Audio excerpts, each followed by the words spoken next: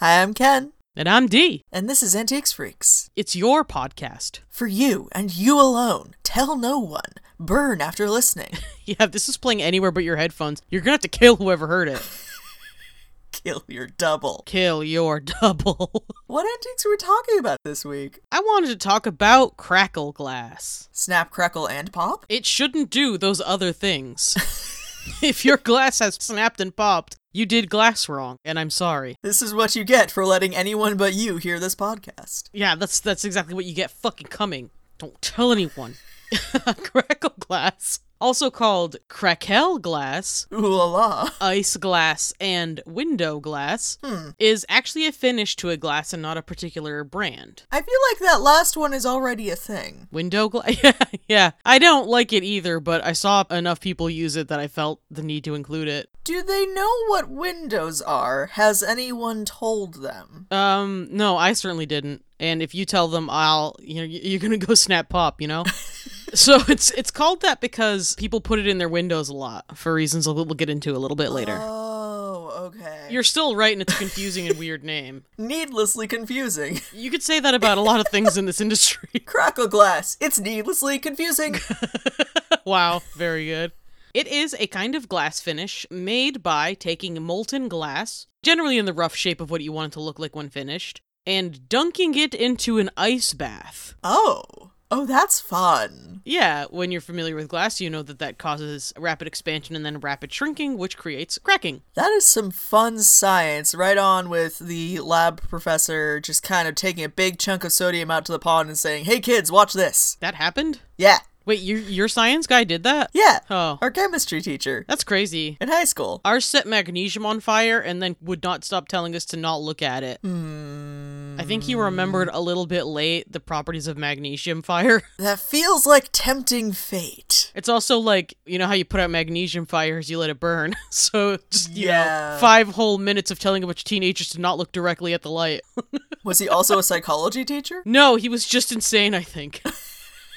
So, after it's dunked in the ice to cause fine, spidery, uneven cracks, it's then reheated and reshaped so that it seals the cracks in and you cannot feel them from either the outside or the inside. Oh, okay. So you get the look of the shattered glass without the ouch pointy bits. Exactly. Now, a point of contention is whether or not overshot glass counts as a type of crackle glass. What is overshot glass? It is molten glass rolled over tiny splinters and shards of glass, and then reheated to soften the sharp edges of the splinters. Oh. This feels like the same principle, but different method to different effect, so I don't know if it should count as crackle, but I'm also not a doctor. I mean, yeah, you've put your thumb right on the center of the very hairy debate there. Which is, how is it not crackle when it produces the exact same result? Is difference. But yeah, then there is the purest argument, which is that the methodology changes the nature of the effect. Yeah. They're both going unbreak my glass, but they're going about it differently. Say you love glass again. Unbreak my glass. Undo these crackles you done when you I'm a trained Smooth vocalist. it out again. Yeah. I'm tone deaf. What's your excuse? Crackle glass was actually invented in Venice in the 16th century. Oh, hey! If you're a glass enthusiast, then that doesn't feel too unusual because the Venetians were known as the daddies of glass. Is that what they were known as? That's what it says in the books, yeah, everywhere. All of them? Yeah, hold on, I have one open right now. Flip, page noise. It says, Venetian glassmaking is considered the big daddy of, I'm sorry, I was wrong. The big daddy of glass. Glass is big daddy, it says here. Shut the book sound. Well, books never lie. So I guess it must be true that the Venetians are, historically speaking, the daddies of glass. Yeah, and I mean, I was obviously holding a real book that whole time. Yeah. No, I could hear it. Yeah, it was pretty obvious. So, yeah. Really cracked yourself the fuck up with that one, huh? Wow, I managed to hold it back for a little while, but holy shit. Really crackled yourself up. I'm all crackled up. So crackle glass had a sort of renaissance in the 1850s, where the technique was utilized again to cover up pieces of glass that got fucked up. Oh. Oh, factory seconds. Yep, so if you got a piece of glass that was supposed to be clear but had cording, striation, inclusions, you could dunk that son of a bitch in ice and all of a sudden, wow, it's all crackly all over and it's pretty and nobody noticed that my mic just fell. I broke it on purpose, I did. It's not messed up, it's my style kind of situation. The glass part is not lumpy. Oh my god. Did you get that reference? Write in antiquesfreakspodcast@gmail.com. Yeah. Did you start screaming when you heard us say that?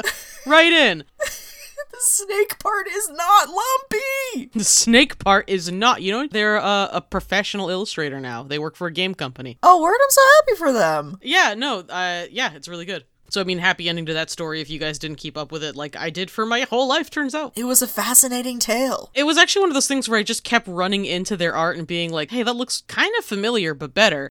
And that, like, just kept happening to me till I was just following their career.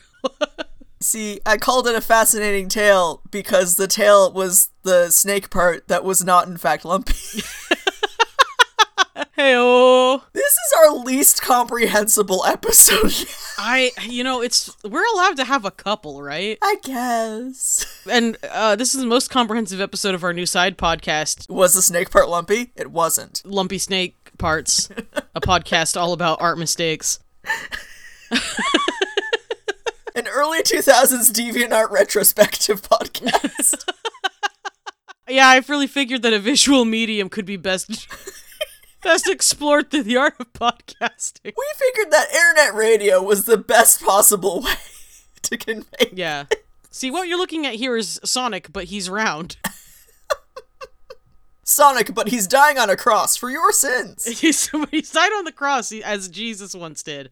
So crackle glass. Much like Ken putting up with this non sequitur I've just inserted.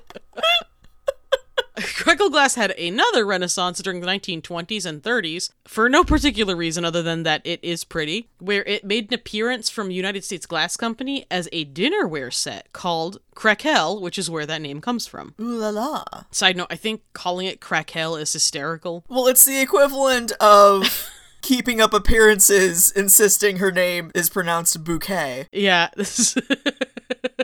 Yes, Keeping Up Appearances is the name of the character. No, I will not be taking questions at this time. Yeah, no, that's what the name is. Yeah. And then it had another renaissance in the 1950s, becoming a mid-century modern design staple, which was actually pretty unusual for design elements of that time to borrow from, things that at that point would have already been vintage. But it does explain the instinctive disgust I feel upon seeing Crackle Glass. That might be the case, because your touchstone for it visually is probably a mid-century modern design. We've solved another one, gang, back in the Mystery Machine. And most of that was because during the 50s and 60s, the glassmakers that were doing Crackle Glass at that time were making large, extremely brightly colored statement pieces. And I hated them. I hated them all. And Ken hated them. It says right here, it was weird. Hold on, click, flip, book noise.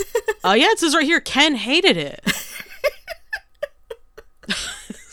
Book close. Ken of the Antiques Freaks alienated everyone listening to his stupid podcast by hating this. No, I still like them. Oh, okay, good. And eventually we're going to have some people on who also like them to talk about why they like it. Yay! I won't be there for that episode. Is that you? Contact us at antiquesfreakspodcast@gmail.com. Yeah, that's the one. Thank you. One of the other fun things about Crackle Glass is its ubiquity. Crackle Glass was made by essentially every single major glassmaker from low budget to high end in the history of glassmaking, starting from the Venetian 16th century. You've got places like Blanco, Fenton, Steuben, Moser, Lutz, all of the big names. In fact, Blanco actually offered custom pieces where you could have them finished in plain or crackle. Plain, please. It's still huge and yellow, Ken. I don't think you want it anyway. You know what? You're right. Crack that bitch up. Possibly what it's best known for are the miniature pieces, which are the ones that are called window pieces. Oh. Little vessels that are copies of useful items that are around 3 to 5 inches. Oh no. My love for miniatures versus my hatred for mid-century modern. I'm torn between two worlds, D! It's all in the scale. The mid-century modern pieces were big, and the ones everyone else collects were little. These were famously made by West Virginian firms such as Pilgrim, Rainbow, and Kanawha Glass. Aw, hell yeah. I did very amusingly find someone who was swearing up and down that using a Crackle Glass piece defeated the purpose of owning a piece of Crackle Glass, and that Crackle Glass from its inception was only ever meant to be a stand-alone decorative item. Oh, it's mid-century modern and deliberately purposeless? No wonder I hate it. I mean, I think the deliberately purposelessness and its mid-century modern designs are like one and the same, right? You know what? You're right. I'm learning a lot about myself tonight. That's great. That's what the podcast is really for, self-exploration. We don't need anyone to keep listening. And I don't need therapy either. I have a podcast. Yeah, they said, as I quote, filling a Crackle Glass vase with flowers or a Crackle Glass decanter with beverage only defeats the purpose. The additions not only deaden the color and play of light through the crackling, which I think sounds like something somebody who smokes crack would say, but also detracted from the design simplicity. Simplicity is not a word I would use to describe Crackle Glass. They're really getting me on that. And also, the idea that light refracts poorly through water is also a new one for me. And all I can think is, if, God forbid, I had to somehow take care of a piece of Crackle Glass in my house, I would do so by just piling a bunch of stuff on, around, and in it to disguise the fact that it existed in my house in the first place. It's not that bad, my man. I have very particular tastes, and Crackle Glass is not among them. All right, that's fair enough. I apologize to everyone who tuned into our Crackle Glass episode, hoping to hear nice things about the thing they enjoy collecting. I got plenty of nice things to say about it. Yay! Please say more of them. It's an unusual example of glass that's available in an extremely wide variety of colors. A lot of that is because they were being made on such a small scale that it was more cost effective to make these things in these unusual colors. Oh. Yeah, people are not exaggerating when they talk about how lovely they look refracting light through a window. They are beautiful little sun catcher pieces. So sparkly. It's very sparkle. And I don't care what anyone says, having them hold little tiny cut flower posies is delightful. If you haven't figured out by now, yes, I own some Crackle Glass. It's one of the things that I find really, really charming about Crackle Glass is, anecdotally, the number of people I know who got started in antiques from collecting Crackle Glass, it's greater than 5, you know? Damn. Because they are small, and as we're about to discover, they are cheap, even at their higher end. Oh. I do love some affordable antiques. I love affordable antiques that are pretty. I love affordable antiques. We all do. The color also affects rarity and collectability. Some of the most popular colors were ruby red, cobalt, tangerine, amberina, cranberry, smoke, and gray. To a lesser extent, amethyst as well. Now, like I said before, Blanco is actually considered kind of the archetypical ideal of Crackle Glass, however much that pains can I imagine.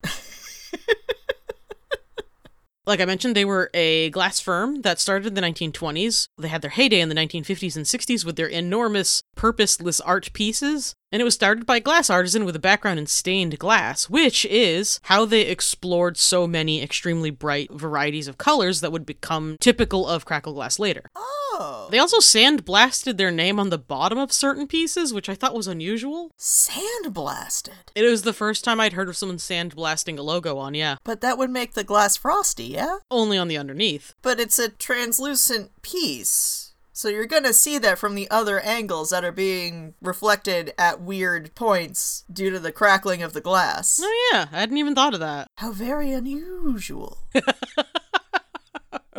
Other points for value and collectability, other than your standard, how old is it, how intact is it, does it have a lid still kind of thing? Is it actually from 16th century Venice? Yeah, that's gonna be a big one right there. That's your problem right there. It's from 16th century Venice. I diagnosed the problem with your car. It's from 16th century Venice. And it's glass. What are you thinking? What you brought me is a glass gondola. It's a Dale Chihuly piece you sailed out of Venice. What did you do? How did you get here? How did you get here? Are you name-dropping Chihuly right now? Who sent you? How did you find me? I'm going to kill you. No. Don't you listen to the podcast I have on right now. Yeah, a lot of them are, cruets and the like, or just little, footed dishes. So the intact shape of the lids and the pontles. Pilgrim in particular was actually really well known for their oversized teardrop-shaped pontles. No, they're not pontles. Pontle marks? No, it's a thing. The thing is a thing. We've got that far. It's the thing, Ken, no. God. finials. The finials. The decoration on top of the lid.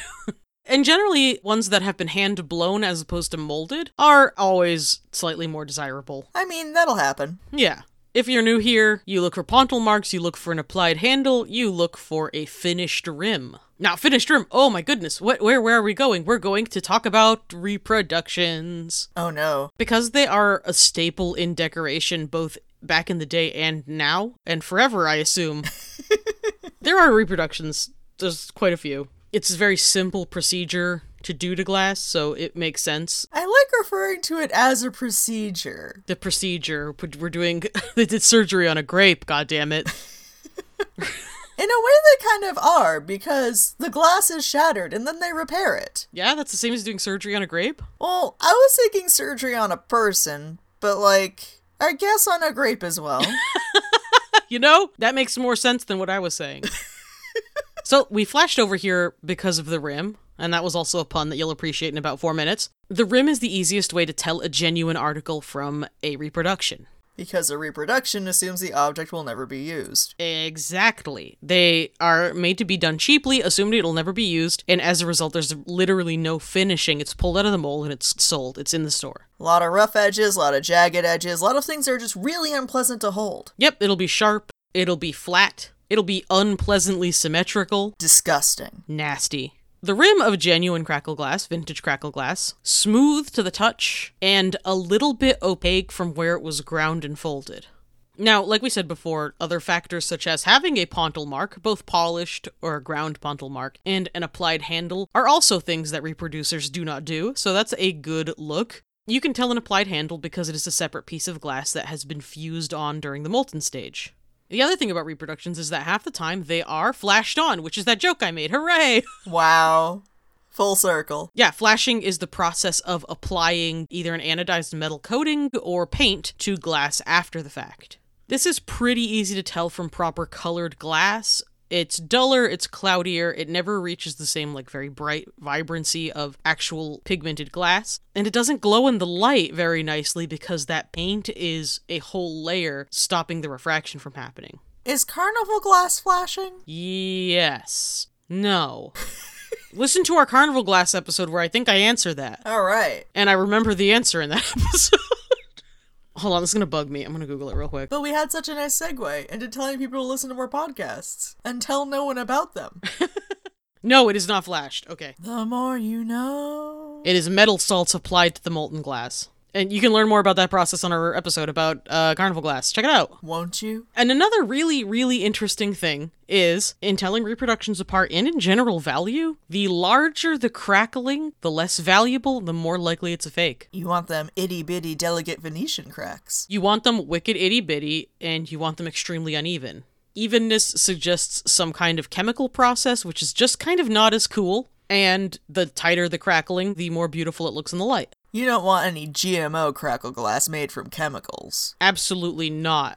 This corn syrup, disgusting. Crackle glass has a really low buy-in point. The miniature pieces, which are pretty easy to find, I would say, very rarely crest over $20. Damn. If you're doing big money, you're almost certainly dealing in an already luxury glass like Steuben. Or genuine 16th century Venetian crackle glass. Or genuine 16th century Venetian crackle glass, absolutely, yeah. And obviously Blanco has built quite the name for themselves for enthusiasts of the mid-century modern look. Those pieces can get into the high hundreds of thousands. But the part and parcel everyday crackle glass made from literally every other glass firm, even the really old stuff from the 1850s, 1890s, yeah, I don't know, $15? Sure. It's really cheap. There's a variety of shapes and colors so that you can really customize your little collection or even just have something to dress up those window panes. I think it's a wonderful gateway drug into the vintage world.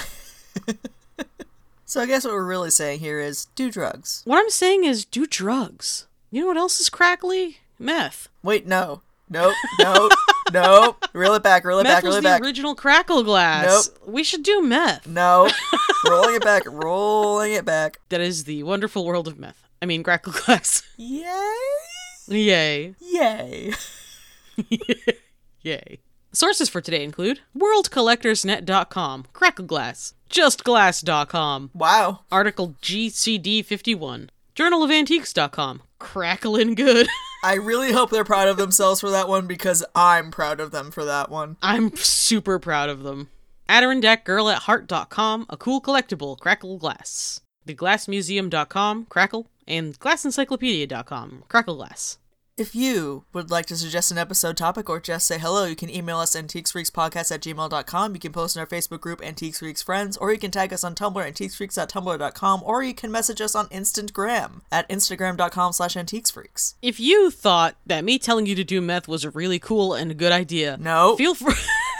If you thought that you liked that I thought mid-century modern antiques were cool, actually, There we go. feel free to scroll on down to wherever you listen to this podcast and leave us a review. That one guy who hates mid-century modern really bums me out, you might say. Or you could say, yeah, I fucking hate it. God, why would anyone paint their house orange? I have never said that. I say it. I don't mind mid-century modern. I think orange is not a great color for a home. Prove me wrong. In your review, send me a picture of your house and say, it's orange, you stupid bitch.